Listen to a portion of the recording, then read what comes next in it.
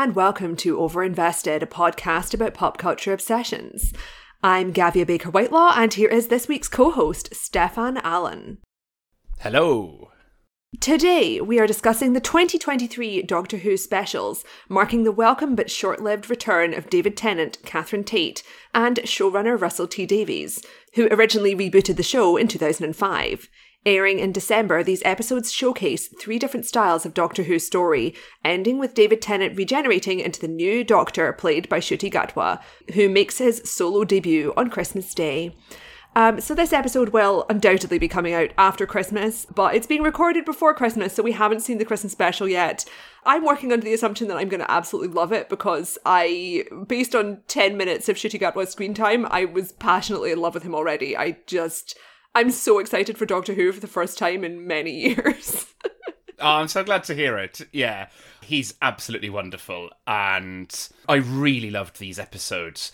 But it's funny, it's the 60th anniversary, and so I guess these episodes, as fresh and exciting as they are still a bit of a celebration of the past. And I think people just can't wait to see new, just new cast, new everything. Like I said, it's kind of showcasing these three different kinds of stories. So like the first one is like a classic family adventure where the Doctor shows up and instead of engaging with like a new group of, present day humans, he's reunited with the family of Donna Noble, who was his companion for a season about like 15 years ago. Yeah. A long time ago. But Catherine Tate's Donna Noble is a beloved former companion, but she had like an ending that a lot of people weren't happy with, where she basically had all her memories wiped of the Doctor, and if she ever remembers him, she'll die. So there's this big kind of sword of Damocles hanging over this potential reunion. But of course, as we can all guess, she does not die after meeting and then reuniting with Doctor. And then we get two more adventures until their kind of dual finale. We're just going to be discussing spoilers all the way through this, because I feel like if you care about Doctor Who by this point, you're going to have watched it. But yeah, the second episode is much more in the horror vein, and it's really fun because it's just a two-hander that allows David Tennant and Catherine Tate to bounce off each other. They're really good friends. They've done stage work together. They're just amazing partners. And then the third one is this sort of classic, epic Doctor against a supervillain face-off kind of thing, which many people have compared to the 2012 Avengers film, which we will be discussing later. But that kind of culminates in your classic regeneration, but it gave Ncuti Gatwa a lot more screen time than we're used to seeing in a regeneration episode, because often it just sort of ends with the death and then the resurrection takes place later. But yeah, like, this is going to be a very overinvested episode, isn't it, Steffan? Because as we mentioned in our last episode together, you are like one of the world's premier Doctor Who stans. Well, it's funny, yeah. I mean, such is the nature of this show, and so aggressively overinvested its fan base is, that I think about Doctor Who every single day of my life. I've lived with it for such a long time. It's not just how much I've watched, it's how many of the books and comics I've read. It's like how much behind the scenes stuff I've consumed. The fact that, as we mentioned last time as well, you've been in Doctor Who. Your friends all work for Doctor Who. Yeah, but a lot of that's just living in Wales more than anything. And yet, actually, still, there are people more invested than I. Like, I wouldn't even go as far as to say that I am a particularly extreme... I feel like I'm probably in the top 1% of fans, but... people can go deeper. Like, it's astonishing, the level of investment. It's one of those things where there is so much Doctor Who, and it's all so different. This is a show that's been running for 60 years. There's so many different versions of it and different styles and approaches that you can have two people who love this with all their hearts, but with very different opinions of what it is and should be. When you look back at like the really old ones, it literally takes place in a format that I think would be completely alien to the majority of our listeners, who are like American millennials, I assume, because the original Doctor Who's were mini serials. So you'd have like 3 or 4 episodes that were a single story, and that's how they were released. Yeah, that's it. It would be, you would watch this weekly. When it started, it was on, most of the year round, and you'd get these 25-minute episodes. In black and white. In black and white, very theatrical. A lot of the backdrops are just painted curtains. part of what they've done as part of the 60th is all of this back catalogue is on iPlayer now, for the most part. There's some episodes that are missing from the archive. There's a couple of episodes they couldn't get the rights to. But pretty much all of it is now freely available to anyone in the UK with access to iPlayer. All 60 years are there. And it's wild when you watch these early ones from, 63, 64, to think, this is only 3 years before Star Trek, but British television was, really, really in its infancy. British television has never had the money that American television has had. And it's just, when you go back that far in time, they were filming these practically as live, an episode of Doctor Who would be filmed in 1 or 2 shots. So, errors are left, that people might fluff their lines, and that's just, okay, that's not a big enough mistake to go again, so that just makes the cut. They would rehearse on a Tuesday and record on a Friday. It's a really, really different way. I love it. Whereas this is very glossy and expensive, and it does have that Disney crossover money now, which is controversial because it means that, Disney has this sort of, not a kind of partial ownership, but it does have this potential sort of future oversight over something which previously was a BBC product. And a lot of people were cracking jokes about when the first new episode aired, it's very overtly political in quite a corny way in terms of representation among the main cast. So, there's Catherine Tate, Donna Noble's daughter, is trans, and this is in the forefront of the episode, and there's a recurring disabled character. Her role kind of culminates in the TARDIS having a wheelchair ramp for the first time and that sort of thing. And it's all introduced in this way that is extremely kind of straightforward and accessible in a way that I think some people just found quite cheesy, but also is necessary if you are playing to the broadest possible audience, which I think is sometimes misunderstood by overseas viewers, because it's I think it's hard to grasp how much Doctor Who is the number one show in the UK, because to a lot of sci-fi fans overseas, it's seen more as a geek culture property that's now a franchise that you can watch on Disney Plus. And it's no, this is James Bond, but TV in the UK. So whenever anything happens, it becomes news in Doctor Who. And I think Russell T Davies, who has spent the past, over a decade doing much more mature, generally queer-centric programming that is a lot edgier and more sophisticated than Doctor Who, he knows how to kind of code switch to a different audience that is your conservative grandmother and an 8-year-old in the same room watching the show, Yeah, that's it. I've been keeping an eye on the ratings for this show, and there are so far only 3 TV shows in the UK all year, dramas anyway, that were watched by more people than these episodes of Doctor Who. Probably Doctor Who's going to overtake a lot of that as well, because such is the nature of this kind of long tail viewing. A lot of people watch on catch up. And the Christmas special is a cultural institution. Yes. And the only shows that beat it are shows like Unforgotten, Death in Paradise, basically crime procedural dramas. I mean, pretty much everything on British television is someone solving a murder, which is why I don't watch very much. I do watch all those shows. I love those shows. But yeah, this is, my mother watched this, my best friend's children watched this.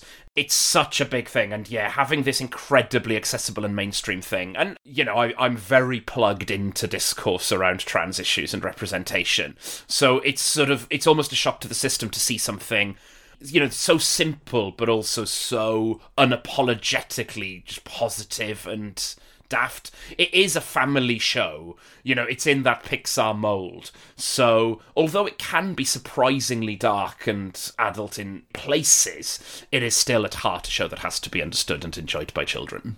Like you were saying about the ratings, this revamp is definitely a sort of we need to get people watching again, because the general impression I got is that the last era, the most recent era of Doctor Who, is the Jodie Whittaker Doctor. So we had the first female Doctor and showrunner Chris Chibnall. And this was actually the point where I stopped watching and the point where pretty much everyone I know stopped watching, which is absolutely no comment on Jodie Whittaker herself, who was so good. From her first episode, I watched most of the first season and I was she's just amazing. She's so charming. She's an amazing actress. She also has this great personal charisma that's kind of necessary when you are playing a character with this level of high profile, because you're basically going to be approached by children on the street for the rest of your life. But Chris Chibnall's writing and kind of showrunner style was just so uninteresting to me. I just turned off, which is kind of partly, I think, like a lot of people, I was sort of beaten down by the Stephen Moffat era, which had different problems. I had a lot of issues with his politics and his style of storytelling, which was very kind of bombastic. I didn't really gel with him. And obviously before that was Russell T Davies, who I was just adored, as did everyone I know. But this is a bit of a kind of nostalgia play in the same way that we've seen with a lot of other franchises, bringing back David Tennant, who is probably the most beloved Doctor of like the modern era, and Catherine Tate, who is like obviously up for it because they're pals. It is interesting, though, that some of that is an illusion, that narrative of, oh, people dropped off during the Jodie Whittaker era. Like, the show definitely, ratings did go down over the years, but that's true of all television. Yes. Doctor Who was still a massive, massive hit. There are two periods where the ratings took kind of a bit of a dip and were less stable. And one is during the Capaldi run. Peter Capaldi, a wonderful actor, but yeah, like people didn't gel with his Doctor especially. I mean, there were some real duds in that era. Yeah, definitely. Well, I think Capaldi and Whittaker suffered from the same thing, which is a weak start. I think their first seasons are their worst. But even so, we talk about this dip. It's still a massive, massive show. Yeah, it's huge. And the BBC had complete faith in those teams. They are, Stephen Moffat stayed on significantly longer than he'd intended because the BBC kept begging him to, basically. Which is depressing to consider. And they did the same thing with Chris Chibnall. Chris Chibnall stayed on for one extra special compared to what he was down to do. But, his sons were going through GCSEs and basically he was like, right, I am going now. So I think as much as there can be this discourse around it going, I bet they couldn't wait to get rid of Chibnall. No, that's not true, because this is a very complicated, difficult show to make, and the number of people in the UK able to make it and willing to make it is quite small. So there's lots of rumours of people that they approached after Chibnall to take it over, including quite big people who sort of turned it down. Ultimately, the reason Russell T Davies is back is not because this was a failing show, let's go back to basics, but because he wanted to and is the biggest... Well, I definitely kind of viewed it as, like, old reliable, and in a way where it's like, I do sort of trust that his writing also has evolved over the years, because, like, although I obviously have a lot of affection for the Russell T Davies era, which mostly aired when I was a teenager, like, I was obsessed with Billie Piper as a child, so I was, like, absolutely thrilled from day one of Rose Tyler. But, obviously, he's not without flaws, both in the old vintage era, where some elements are a bit dated, and in these episodes where I was like, quite frequently, I was like, oh God, cringe. But I was still like, I feel like I can trust him to know how to write a Doctor Who episode, which is quite a specific style of storytelling. Yeah, and also, in the UK, because there's less money, an executive producer of a show like this, you don't have like a lead writer who's only writing. The lead writer will also be an executive producer who has a deep, deep knowledge of how to make television. It's really interesting that the BBC have put a lot of scripts online of Doctor Who, and if you go through any of these scripts, Moffat and Chibnall and Davies know so much about the specific costs, the specific way that special effects work. There'll be specific lines in the script about not just, hey, here's my story, go and make it, but they know exactly how many spacesuits the budget can afford, how many effects shots they have in the can. That's the barrier to entry to running a show like this. You can be the best writer in the world. You need to be able to make television. Which is so funny considering some of the stories I've heard about difficult or actively nightmarish showrunners in America, because there are so many showrunners who are both like monsters, which I'm sure we have here as well, obviously, but also are just like constantly like $30 million over budget, including the Game of Thrones showrunners and stuff like that who were first timers. And it's like, imagine if like the UK started exporting more showrunners over to the US like that. They would be like, wow, these guys really understand how to not spend millions of dollars on some random garbage. That's it, and it's because so much of the buck stops with you as the showrunner. The story I always think about is how, in 2006, episode 11 of 2006 wasn't going to have a big special effects monster in it in order to save money. But then that episode was written by a freelancer, Matthew Graham, the creator of Life on Mars. And when the script came in, Davis looked at it and was like, oh, this needs a monster. So he had to look at other episodes and go, okay, and cuts a spacesuit from... There's like a space story in that year where there's 4 spacesuits, and he cuts it down to 3 and goes, we'll just redraft to make space. And, you know, that is the job of the showrunner is really remarkable, I think. I mean, with these new episodes, I was just so delighted by the different types of visual effects that were going on here, because on the one hand, there was an absolutely gorgeous puppet in the first episode, and in the second episode, they had these amazing body horror sequences with prosthetic arms that were like 15 feet long that they had modelled off Catherine Tate and David Tennant's body, doing kind of 3D modelling and then elongating it. And I was like, oh, it's not CGI. It's amazing. It's so interesting to like see these like really fucked up prosthetics. But then also the second and third episodes are both literally corridors, which are the staple of Doctor Who and vintage Star Trek, because you could just run up and down the same corridor on a budget forever. And it was like they found new ways to do corridors, because episode 2 is set entirely in this spaceship, which is quite clearly the 2 lead actors running around in front of basically a green screen and a floor, which is sort of changing a little bit in the background. And then episode 3 is they're up against this villain played by Neil Patrick Harris called the Toymaker, who has this kind of multi-dimensional house that's got all these vintage wooden corridors, which I presume are maybe like an actual location, but they're just once again running up and down corridors for like 10 minutes of that episode. It was like, yes, they're really innovating on a classic theme here.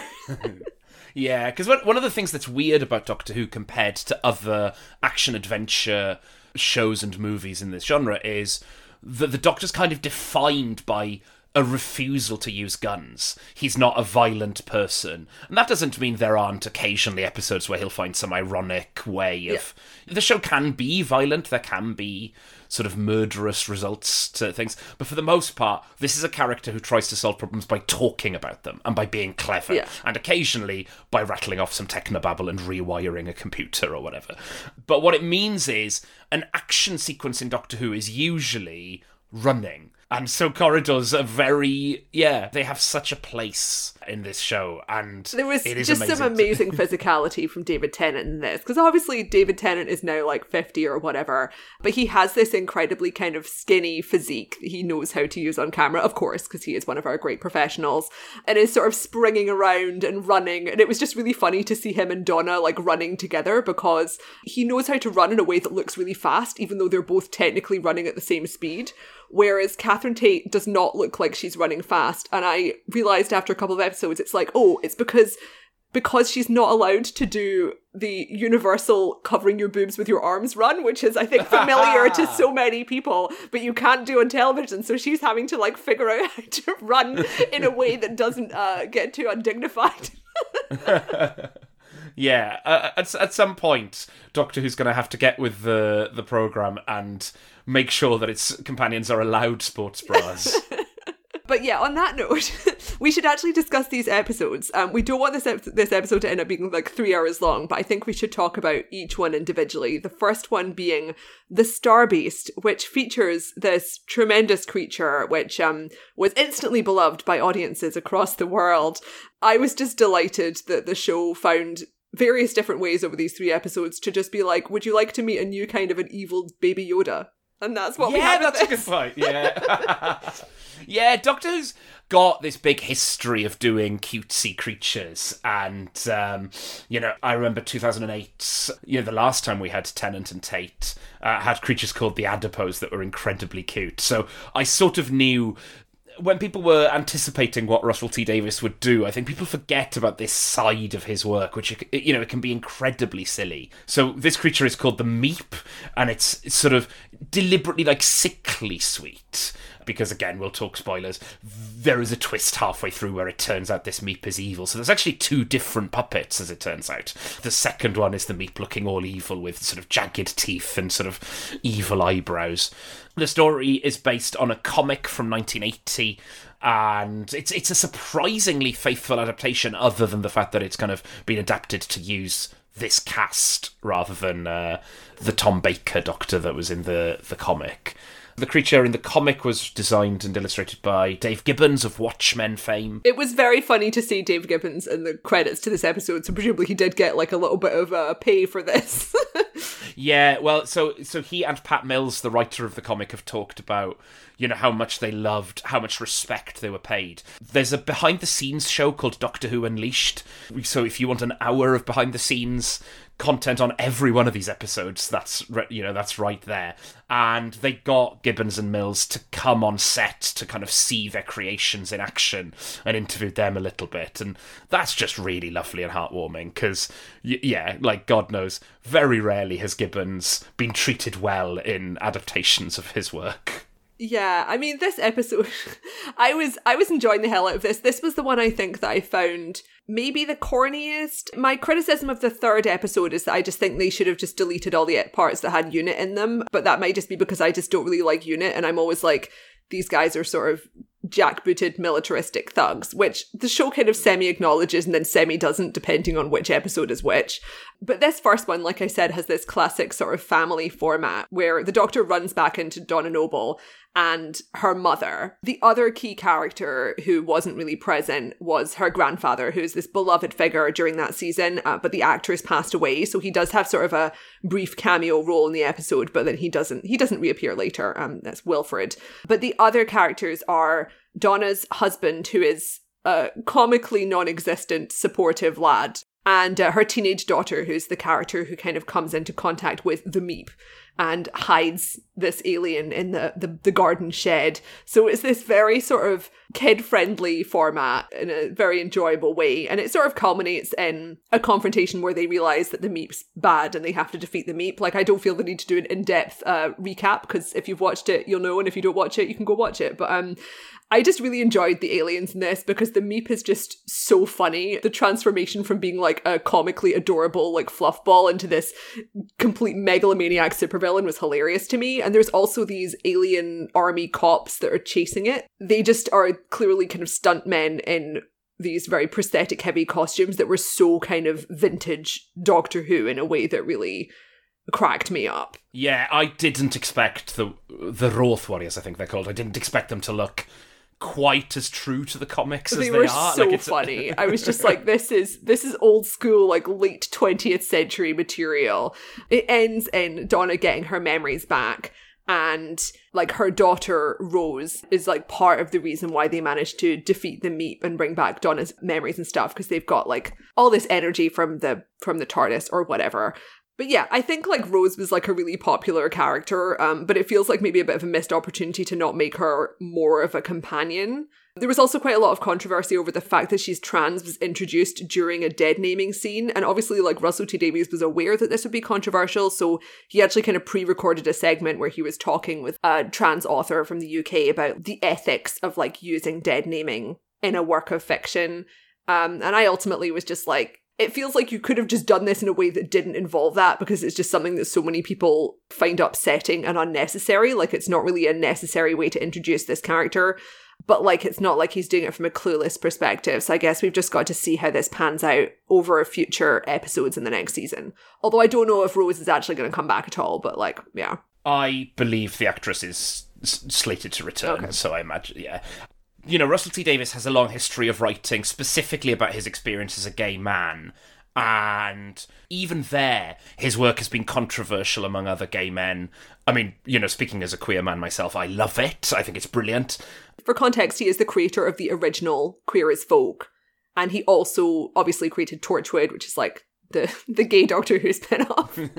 and then more recently he did Cucumber and A Very English Scandal, and then Years and Years, and then most recently It's a Sin, which I've not actually watched, but it was like very critically acclaimed, and everyone I knew who watched it was just like, this is a masterpiece. But also like, it's a kind of 80s and 90s drama about gay men and their friends during the HIV crisis. He does touch upon quite edgy subject matter sometimes, and that's always going to be divisive. Yeah, It's a Sin is brilliant, but it is unflinching and isn't always... You don't expect a drama about HIV to be an easy watch, but it's interesting the ways in which it can be difficult sometimes, in that, you know, sometimes these characters do things that are really painful to what, you know, he writes very flawed characters and doesn't flinch away from the uglier side of humanity. That is something that he applies to identities other than his own. So, you know, you can be charitable and say, well, you know, this is how he writes and that's consistent. Yeah. Or... I think quite a lot of people are like, you're on thin ice as the person in charge of the first Black Doctor. Yeah. Because his track record is far from perfect. It's also interesting how he's talked about this over the years, where Queer as Folk... There's sort of a famous anecdote where there was a black woman, someone who works in television but is a big, like, advocate for kind of racial representation at the time. She just literally walked out of the screening. She was like, oh, there's no people of colour in this. Gone. You know, this is back in 1997? Yeah, like late 90s. But, you know, Davies goes and finds her later and goes, oh my God, I'm so sorry that my work offended you. She said, oh, it didn't offend me, I just found it boring. if it's all white people. Yeah. She just said, I just think you missed a trick, you missed an opportunity. You know, you could have made this work so much richer and more interesting by having people from different backgrounds, and you chose not to. Fair enough, I'm not going to watch that. And, you know, he's told this anecdote as being, you know, a threshold moment of going, yes, part of what being a writer is representing other people's stories, not just your own. And therefore, like you say, it means that sometimes he's on thin ice and has been criticised for people feel his work has fallen short of good representation. But, like, it's definitely a thing that he wholeheartedly believes in. You know, he's also been massively praised for this as well, right? And, of course, it creates work for actors who, like, Yasmin Finney plays Rose, is best known for Heartstopper now. She's in Heartstopper, which I haven't seen. But she was cast in this before Heartstopper had gone out, so she was cast in this on an audition. She wasn't known to them before. So, yeah, so there's always this, you know, thing. And Ruth Madeley, who plays Shirley in this, who's, you know, Ruth Madeley is in a wheelchair. There's deliberate attempts to kind of represent, not just to have a person in a wheelchair, but to show things that we haven't seen on screen before. You know, there's a scene in the first episode where she crosses her leg, which a lot of wheelchair users found, like, massive, because you don't tend to see wheelchair users that still have, you know, limited use of their legs. Generally speaking, a wheelchair user on TV is almost always, like, non-perambulatory, is that the word? So as well as there being, like, stuff you can criticise, a lot of people celebrate this stuff as well.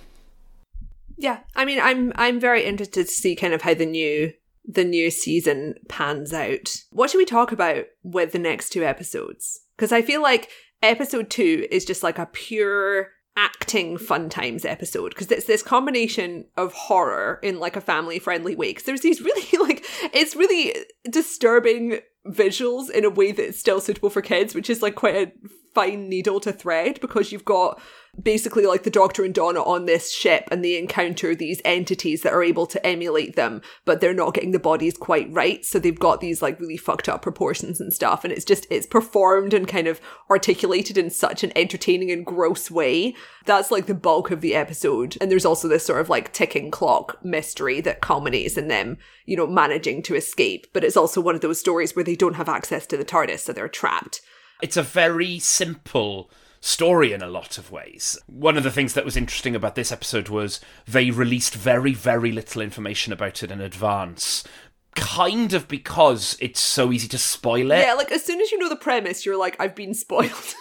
Yeah, not even the premise, right? Even if you know the cast. Oh yeah, that's a good point. Tennant and Tate play these entities, and there are only 3 other actors in the whole thing. 2 have cameos at the start, 1 has a cameo at the end, and the rest of it is just Tennant and Tate for the full hour. The cameo at the start is so funny, because like, I think this is because of the 3 episodes, there was no history episode, because obviously Doctor Who is kind of, you know, they do history episodes, they do future sci-fi episodes, and they do ones on Earth, and like the first and the third are both in contemporary Earth. It felt like they were just doing a nod to like, we do usually like to meet historical figures. So they just have like this one scene where they bump into Isaac Newton.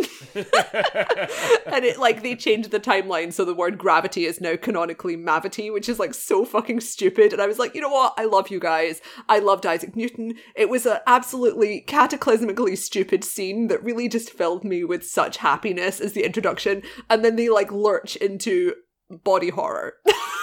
Yeah. Something Doctor Who does really well is, this is not a show that is sort of tightly, it's not a controlled show, it's not a conservative, careful show where every single line earns its place. It's kind of the opposite, right? It's like just incredibly indulgent, just gloriously indulgent. If it has a neat idea, it'll do it, no matter how stupid it is. I mean, what I just always find hilarious is the fact that this show is absolutely king of like weird throwaway nonsense and silly jokes and, you know, characters that are just completely ridiculous and are designed to be just like something that the showrunner or like the character creator found funny. And like weird musical cues, and then the fan base are just like meticulously, obsessively trying to hammer out what the official canon is. And it's like, even by the standards of long-running sci-fi franchises, your plan here is doomed. Like, you cannot make this coherent, but Godspeed to you. It's funny, isn't it? I saw a post that really made me laugh a few weeks ago, which was like the 3 types of people who watch Doctor Who. And there's like the casual viewer who refers to the character as Doctor Who and couldn't care less about lore.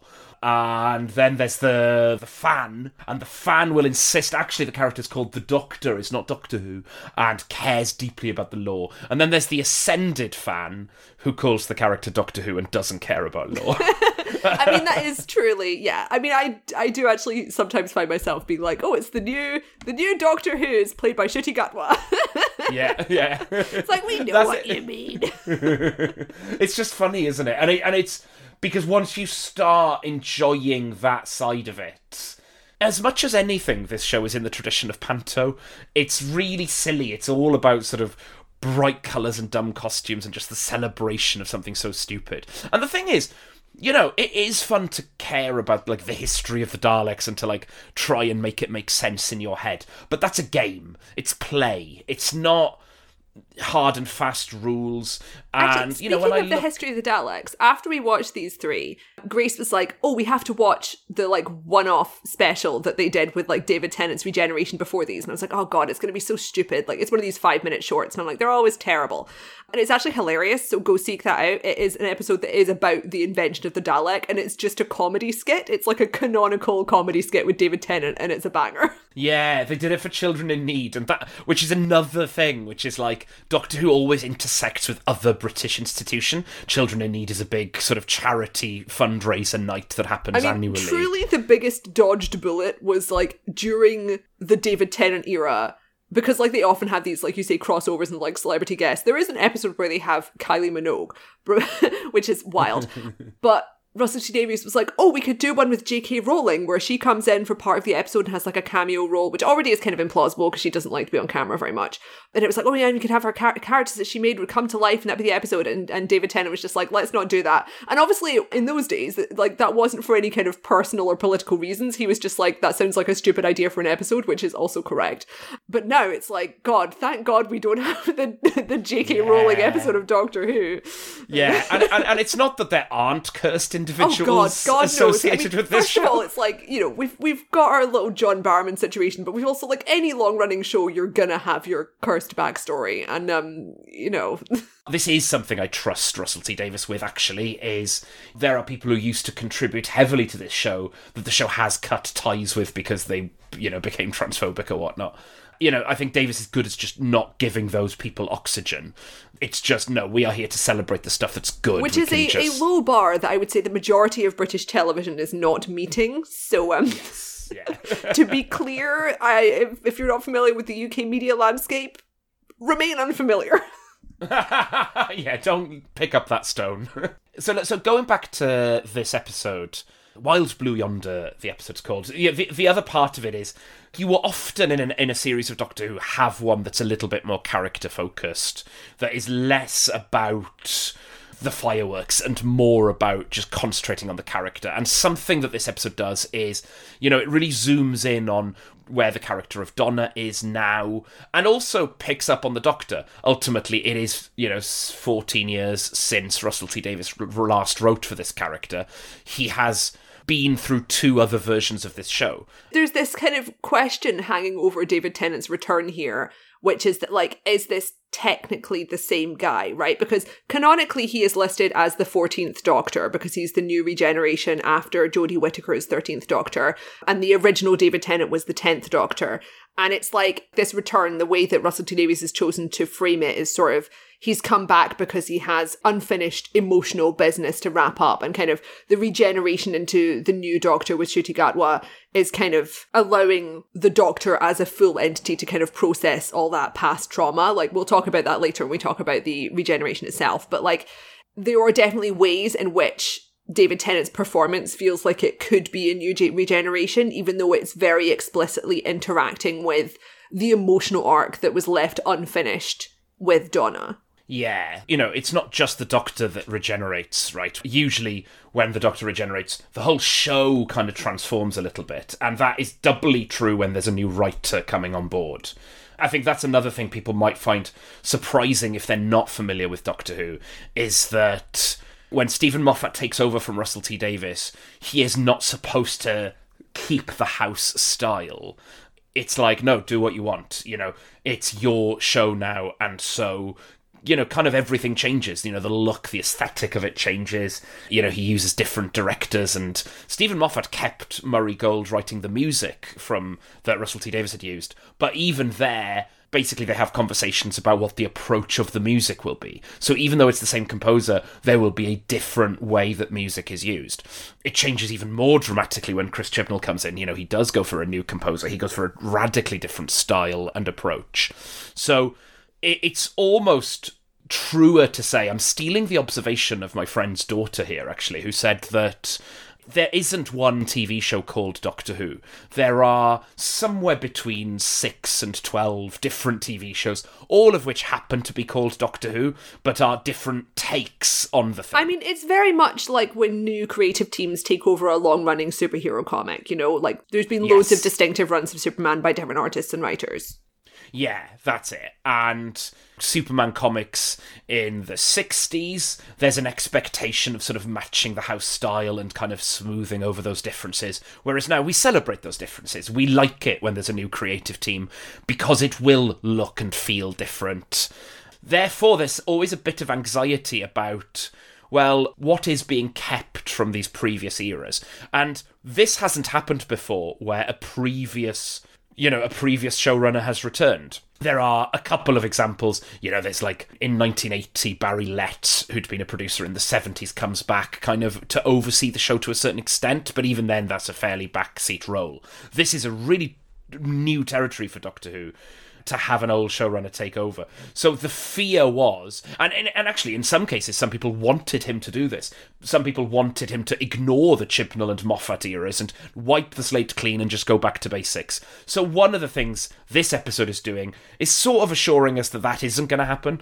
No, everything the Doctor has been through still happened. That's still important. This is a show with forward momentum. You know, we're not here to make it smaller or to reduce it. I mean, also, the idea that people were like, oh, he needs to, like, erase all the bad stuff from Stephen Moffat and Jodie Whittaker. It's like, even though I don't even like some of that stuff, that's stupid. And also, you do understand that he's, like, friends with these guys. They probably text every day. I don't like Stephen Moffat very much, but clearly they have a cordial professional relationship at the least. And it would be wildly rude and probably not permissible by the BBC to just be like, forget it all, let's go back to the original. Like, that would be such an egomaniac move. Yeah, that's it. And also just not how Doctor Who has ever worked. No. You know, Doctor Who is all about, if you want to do something new with Doctor Who, just do it. You don't need to look back. You don't need to, like, retcon things. And they have full creative control of, like, what they call back to. Because obviously if it's something in the past few seasons, there's an expectation that it's gonna have a long-running emotional effect on the Doctor now, more so than it would have done, like, in a 1970s episode where there was less kind of emotional continuity. But now it's like, you know, David Tennant's Doctor here is really shaped by the fact that he has all this lingering trauma and, like, can't handle the jet-setting life that he had when he was a young 10th Doctor Who. But in The Giggle, which is the third of these 3 episodes, which I think we should discuss now, it is hinging on an incredibly obscure vintage Doctor Who reference and features a companion who I literally had never heard of before. I'd heard of the actress Bonnie Langford, but I had no fucking clue who this woman was. And I was like, who's Mel? Like, who is this? Like, I mean, it's like, I know that she is a former companion because that's how they've introduced her. And then my friends I was watching it with were like, yeah, she wasn't a very good one. And I was Googling her being like, okay, well, I guess this is the context. She had kind of a silly send-off, but I was like, there's not really any reason for her to be in this episode at all, but cheers to all of the nerds/older viewers who are happy to see Bonnie Langford back. I will not complain. But yeah, the main villain is this guy, the toy maker, who is kind of, this is definitely the Joker, but better to me, but he's taking the supervillain role that's often taken by the Master, and he is this guy from, I mean, I'm sure you can explain more as an expert. So let's address Mel and the toy maker at once. Sometimes Doctor Who will bring back an old monster or old character because they're incredibly famous and popular. So that's what happened with the Daleks. That is actually what's happening with Donna Noble here. Why is Donna back? Because she's one of the most famous and beloved companions. But sometimes you bring stuff back just because it's good. Not because it's famous, but because it's good. Bonnie Langford is back because Russell T Davies loves Bonnie Langford. And, like, if you can have Bonnie Langford in an episode, why wouldn't you? Bonnie Langford came back for a small cameo role in the final Jodie Whittaker episode, as did Kate Stewart, the head of UNIT, this military organisation. And at the end of Jodie Whittaker's era, we find this scene where it turns out the companions have formed, like, a support group, essentially, where, once they've stopped travelling with the Doctor, they meet up to bond over their shared experiences. And in that, Bonnie Langford comes back for the first time since the 80s, just for that one scene. And Kate Stewart has a line where she says, well, look, I run this organisation that fights alien invasions when the Doctor isn't around. I could use a lot of your skill sets if anyone wants a job. So, like, it feels a bit like that's what's happened here, basically, is Mel, therefore, gets given a job. And it doesn't matter if you haven't seen that Chibnall episode. It doesn't matter if you don't know Mel, because none of it's important. What matters is how brilliant to have Bonnie Langford, just for the joy of it. The same with the Celestial Toymaker. So originally, the idea of this episode was that it would be about an evil puppet come to life.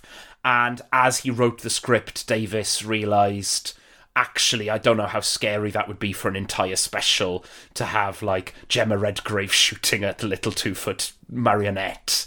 So maybe we need a proper villain, in which case, okay, a puppet master, and that's how he arrives at the Toymaker. The Toymaker is from 1966. He has not returned since. There were plans for him to return in the mid-80s, but that episode was cancelled because of behind-the-scenes troubles. So, really, we haven't seen this villain on screen in Doctor Who in 57 years. So, he's not back because he's popular and famous. He's back because, well, why invent a new Puppet Master character when you can just, like, use this old villain, even if the villain is quite obscure? Very few people will have seen the original story because there are 4 episodes in the serial and 3 of them are missing from the archive. The BBC did not. It's the deepest of deep cuts. But yeah. I mean, I loved this character. This is just a really hilarious and fun one-note villain that is just allowing Neil Patrick Harris to chew the scenery in a way that he is very good at. I mean, the introductory premise of this episode is definitely stupid from a kind of commentary standpoint, because, Donna and the Doctor return to Earth and the world's gone mad. Everyone is acting really erratically and they're acting by their worst impulses and they're all convinced they're right. And this is clearly a very kind of ham-fisted commentary on, like, modern political discourse and, like, internet bullying and stuff. But they, like, barely touch upon this because what actually is important about this episode is the fact that the Toymaker is the culprit behind this. And he is casting a dastardly trap to catch the Doctor, to make him, like, play a little game with him to see who's the best and who's the winner and what have you. But, like, the episode begins with this delightfully ridiculous little historical scene in 1920s Soho where the inventor of the television sends his personal assistant to buy a spooky little puppet doll from this local toy shop, which is run by the Toymaker, who is putting on an over-the-top fake German accent for whatever reason, because he's the Joker. And this doll becomes the doll that was, like, the first thing that was transmitted on television in 1925. And then in the present day, we discover that this has kind of seeded a toxic message into all of television across the world, which is another one of your like classic Doctor Who things. I was really expecting to see this thing flash up on our screen. I was like waiting for that to happen because it's the kind of silly little thing that they love to do. And I was a little bit disappointed we didn't get Stooky Bill the doll attacking us through the screen or whatever. But that is like being dealt with by Unit, which is basically Doctor Who's version of S.H.I.E.L.D. from the Marvel franchise. Who, as I said, I'm somewhat underwhelmed by. In this episode, they've set them up in what is very clearly a rip-off of Avengers Tower from the earlier Avengers movies. So there's a lot of scenes with Kate Lethbridge-Stewart, who's like the boss, and then Mel and Donna and the Doctor hanging out there, and then the toy maker rolls up and does like a dance routine, which is something we've also seen with the Master on a couple of occasions and one other villain. And I was just like, you know what? It's an oldie but a goodie. It's very entertaining. I love it when they do a dance routine, which in this case was to Spice Up Your Life by the Spice Girls. Yeah, music is incredibly important in Doctor Who in general, and especially in Russell T Davies's. It's also really funny, the Doctor Who Unleashed episode for this, Neil Patrick Harris is asked about it. He had never heard this song. And he says, everyone in this country seems to know it. It seems like it's Happy Birthday here. So he set the song as his alarm to wake him up in the morning so that he could learn it. This is a ridiculous song. I love these sequences. And again, we're back to like Doctor Who being playful and indulgent and also brutal. You know, the fact that people get killed in this really horrific but also like bizarre fantasy way during the dance number. Yeah, they got like blown up into like a bunch of playing cards or like rose petals or something. Yeah. I mean, this is such a perfect role for Neil Patrick Harris, who is both a very good and under-recognised dramatic actor and primarily known for broad comedy, which is basically what this is, and also just has this undeniable air of dickishness that is perfect for playing a stupid supervillain role, because it's like, we know this guy's kind of a douche. And it's been used in other ways and other things, like his big sitcom role where his main personality trait is that he's a douche. But in this, it's like, you've got it right. He's very fun. And he is the person who precipitates the regeneration sequence at the end, which I think we should cap off this episode by talking about that, because yes, he shoots David Tennant's Doctor. And we assume that this means that David Tennant will then die, which would be very sad because he's already died once. And it's like, well, he's not fully concluded his emotional arc here. So instead what happens is he bigenerates, which is something they plucked out of their hat to explain why we're going to have simultaneously David Tennant's Doctor and Ncuti Gatwa's Doctor. And they also split apart so they each get half of their outfits. So Ncuti Gatwa's first scenes all take place with him wearing his underwear and a shirt, which is just very delightful and fun. And he is, from the first millisecond he's on screen, I was just so thrilled. Like, obviously I've been enjoying David Tennant. I have nostalgia for that season, but I'm just so excited to see more of this guy because he's just got such kind of screen presence and charisma and seems like he's already got this very distinctive persona. Like, obviously all of the new Doctors always immediately make a really good impact. Like, the thing that this show is incredible at, even when sometimes it has like shakier points, is like they always cement the new Doctor's personality very effectively in the first few scenes. And it just like, I was like, he's doing great already. And there's just this ridiculous scene. The two Doctors team up to defeat the Toymaker by challenging him to a game of catch. And I was enjoying the hell out of this from an acting and direction perspective, because they have really made sure that each of these three men have a very distinctive physicality when miming catching a ball on like a green screen soundstage. And I was like, this is the kind of final battle sequence I can get behind. Yeah. It's really great. The casting of the Doctor is such an important thing to get right. And yeah, we've never seen an actor quite like Ncuti Gatwa in the role. So it's so exciting to see just a little glimpse of what this show might be like with him in the lead full time. Is he the youngest, or was Tennant younger? No. Tennant was actually older. Okay. But Gatwa is older than both Matt Smith and Peter Davison were. I always forget Matt Smith. Yeah. Truly a non-entity to me. The Doctor is someone in their mid-30s typically, but Gatwa feels younger, I think, maybe partly because we associate him with Sex Education, where he plays a teenage boy.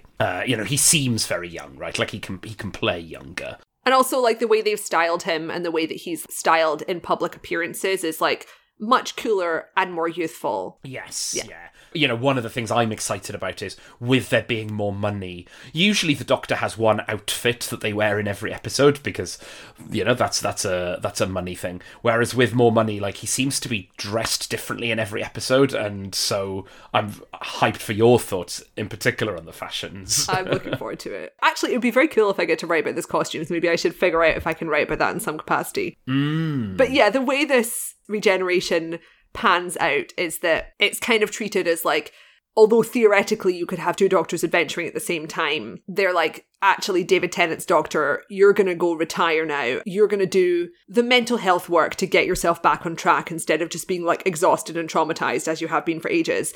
And we know that's going to work because your future regeneration, technically speaking, is clearly in a much better space emotionally. Because Ncuti Gatwa was all like, okay, let's get down to business, really upbeat, all this kind of stuff. So David Tennant's Doctor moves in with Dawn Noble and her family. That's his happy ending. And like, they do kind of talk about at the end, like he has this little dinner party with them and they're kind of joking about him taking Rose, her daughter, travel to the moon or Mars or whatever. So it's like, it's not like they're completely staying there in this like very domestic setting. He is getting therapy. He's retiring. And I quite liked that because it feels like it would be both repetitive and too depressing to kill the character off again.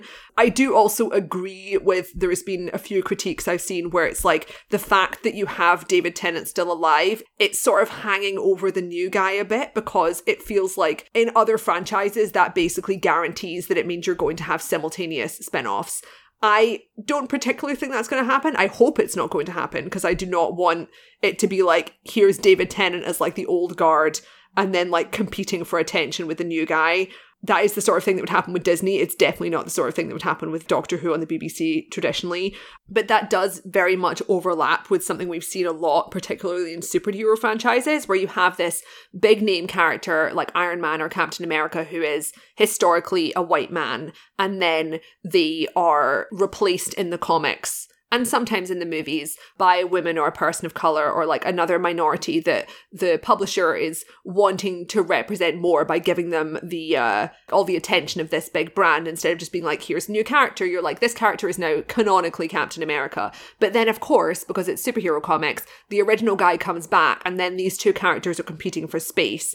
And it is always kind of a toss up whether the new character still gets that attention that they deserve, or if it ends up being this sort of lip service to inclusivity that ends up just going back to the original brand, which is something that's been like somewhat successful with some characters. Like obviously Miles, Peter Parker's replacement, incredibly successful. People fucking love Miles Morales. People love Kamala Khan. But like with this, I do think like if you have this threat of having David Tennant back as the more famous white guy, it's like, no, you should be putting the entire spotlight on Ncuti Gatwa. And also, like, we've seen the old guy already. Like, we've seen him. He's done. Let him go and hang out in Donna Noble's garden, is my opinion. So I have lots of thoughts on this, and some of them are based on rumours. I'll flag up which ones when I get there. So I think the big thing is, yeah, Davies has talked about not wanting to do yet another sad regeneration. You know, we've seen so many sad regenerations. And then Jodie Whittaker's is kind of like the least sad in a way, in that she, you know, of the modern Doctors is the one most happy to go. You know, like her final words are, tag, you're it. You know, she goes with this like sense of excitement of she is happy to let go of being the Doctor and to pass it forward. But these have become repetitive. So doing a happy one, you know, feels like it opens things up a little bit more. So thought one is, I think that works for me very well. I mean, I think it's a really good conclusion for the scenario which they've created, which is a sort of pocket subplot where you suddenly have David Tennant back. Like, I think this is a good conclusion. Yes, absolutely. I think the second thing is, ultimately, old Doctors stick around anyway. You know, they don't get given spin-offs, and generally I think they shouldn't. Or if they are, you know, it should be like a minor thing. You know, the BBC also produced a series called Tales from the TARDIS, where they got a bunch of old Doctors and companions back to record new footage. As in old, like 70 years old. Yeah. Peter Davison, Sylvester McCoy and Colin Baker, the three Doctors in the 80s. And this isn't even the first time David Tennant has come back. You know, he was back for the 50th anniversary alongside Matt Smith, who'd replaced him. So, you know, whenever the show wants to bring back old Doctors, it will. What this does is it means you no longer need a line to cover why they look older. And that's something that Davies talks about in the commentary for this episode, is that they had to jump through hoops in order to explain why David Tennant could come back in these stories. And he's like, why can't you just do a one-off episode with Sylvester McCoy and go, look, he's just back? Because that is what most British television would do. And I take your point that if you look at superhero comics, there's a lesson to be learned from history there. You know, the other paradigm we can look at this through is like when Death in Paradise, the crime procedural, replaces its lead with a new detective. It doesn't feel the need to kill off the old one. Open brackets, it did do that once. Close brackets. But usually what happens is like the old guy goes off into the sunset, a new person comes in. Death in Paradise at the minute has a spin-off called Beyond Paradise, which is a show starring Chris Marshall, who is like the best loved detective from Death in Paradise. You know, no one thinks that undermines Ralph Little, who's the lead in Death in Paradise right now. So I think part of it is making it a bit more normal as television and going, anything you can do to stop Doctor Who being too sci-fi, too kind of niche and cult, and to be more like, look, the audience likes it when an old Doctor comes back. If there's a mechanism that allows that, and that is something Davies says in the commentary as well, is he likes the idea that it's not just David Tennant who gets to live on. Yeah, I mean, it's like when the next person takes over, Gatwa can also come back. Yes, and that it's also resurrected all the old ones as well. So if you want to do a Jodie Whittaker miniseries, you can. So here's the rumour, which I heard this long enough ago that I find this fairly credible, which is that because the BBC wanted to find a streaming platform to partner with, even before Davies was coming back, even before Tennant was coming back, that was in the conversation, you know, back when Chibnall was in charge. They always wanted the next step to be going global, more money, more presence. One of the things that they talked about was how to handle the rights, because if you give, you know, Disney the rights to your character, you want a version of your character that you can protect, like that you can exploit, you know, in terms of IP, in terms of merchandising or whatever. If you want to be able to make your own version of the character, you look at what happens with Sony and Spider-Man. If you want someone to exploit your IP for you, but you want to keep it to yourself as well. So the talk was that the plan was to reboot, basically do a hard reboot and go, basically, the end would be Jodie Whittaker or whoever just walking into the sunset, not regenerating.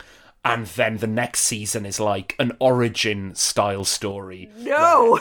Yeah. Terrible.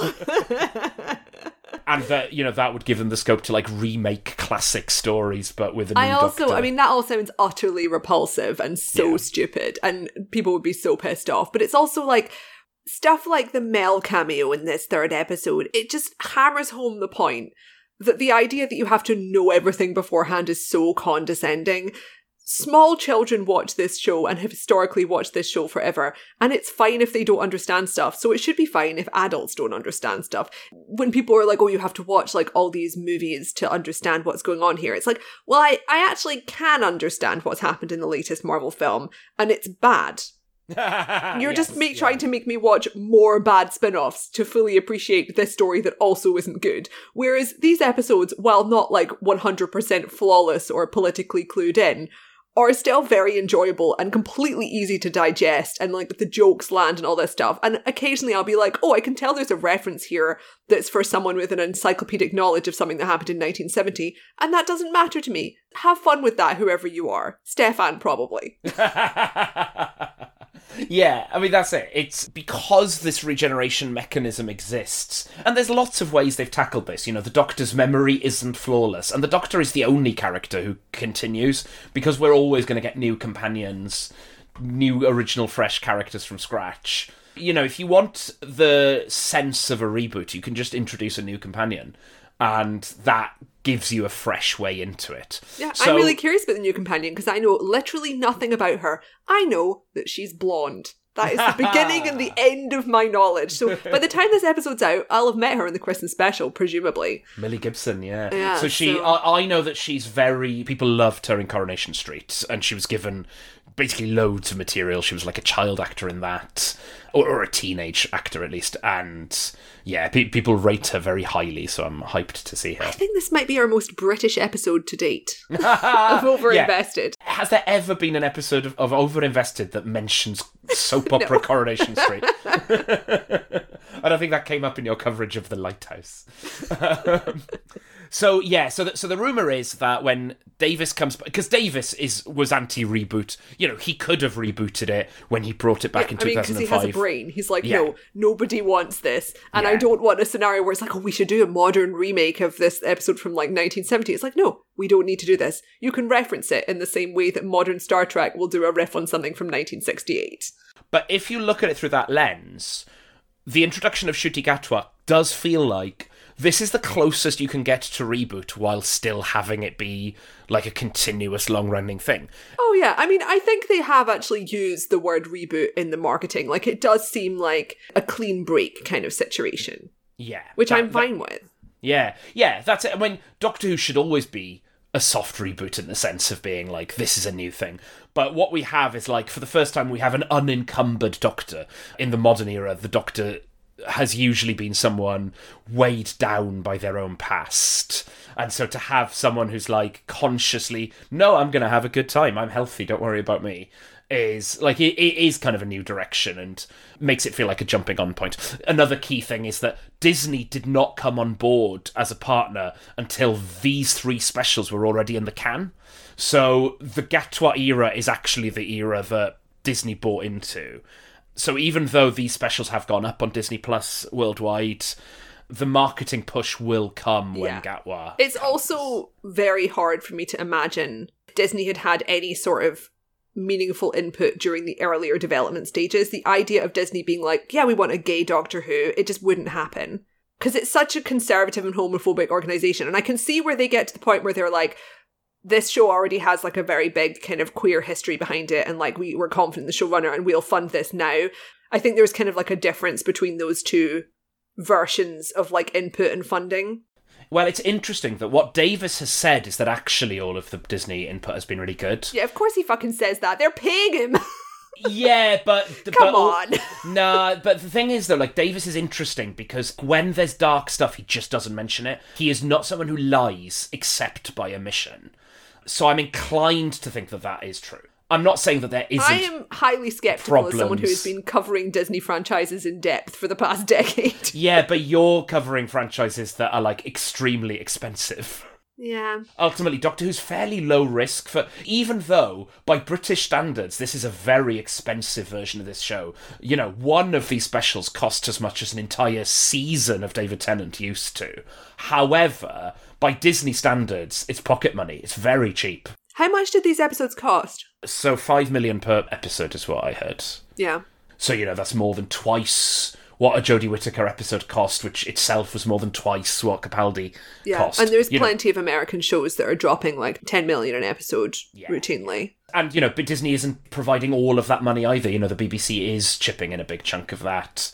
I'm not saying Disney is hands-off because actually it's quite a nice company. Of course not. But I'm saying I totally believe that they're not... it's pocket change. Yeah.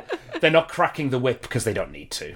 On that note, I think we should wrap up this episode. Do you have anything else to add? I love this show. I'm so glad it's so on people's radar again, and I look forward to Christmas and Ncuti Gatwa very much. Yeah, I wonder how this episode's going to land after the Christmas special is already out there. Yeah. Imagine it's terrible. Yeah, we're recording this on the 19th of December. I mean, I would be shocked if the Christmas special was actively terrible, because I think Ncuti Gatwa is like already 5 stars. But historically, Christmas episodes have been very corny and often bad, so we'll see. My family will be tuning in for the first time in like maybe a decade, I don't know. Definitely since like before the Whittaker era. My brother was like, we're not watching this anymore. But yeah, I think in general, we're both very hyped. I hope you all enjoyed this episode. In early January, Claire and I will be back for the annual Best Films of the Year, 2023 in this case, where we will both be going back down our top 10 list. Last year, you can still go back to with me and Morgan, where we talked about last year's top 10 films each. This is usually our most popular episode of the year, so go check that out when it comes in early January. I still don't know exactly what I'm going to put on my list. I definitely don't know what Claire's going to put on her list, but hopefully it will be an interesting selection. And I always find it promising that people love these episodes when they are arriving often a full month after other people have compiled their best of the year lists, because I see plenty of people publishing theirs on like the 10th of December, and I'm like, you've not finished the year yet. I'm still sending out screener emails begging to see some Italian film that's now here. But yeah, I'm looking forward to recording that in early January. I'm also looking forward to that because that is also my favourite episode of the year of this podcast. Oh, really? I did not know that. Yeah, I love it. Because I'm also like, I don't know how many of those movies you watch, because we have quite different film tastes. Yeah, I get to find out about loads of stuff I haven't seen. It's perfect. All right. As always, you can find the show notes for this on overinvestedpodcast.com. You can find us on patreon.com/overinvested, where you can make requests for episodes recorded by Steffan and I, or Claire and I, like our most recent episode, which was on The Cutting Edge, the beloved figure skating and ice hockey rom-com. That was a request. Also, obviously, Morgan and I are still doing episodes there for Patreon subscribers, so you can, go and pay for more content there. You can find us on Tumblr at Overinvested Podcast, on Twitter at Overinvested Pod, more or less. I mean, we're not really on there. And you can find me on Tumblr at Hello Taylor, on Blue Sky at Gavia, and on Letterboxd at Hello Taylor, where I log all of my films. Steffan, where can we find you, and do you have any stand-up shows to advertise? Oh, well, no, not yet, actually. No stand-up, but come and see me when I do the Edinburgh Festival, which I no doubt will. Find me on Twitter for now at Stalin, Stalun, for as long as that website continues to exist. All right, thanks everyone. Bye-bye. Bye.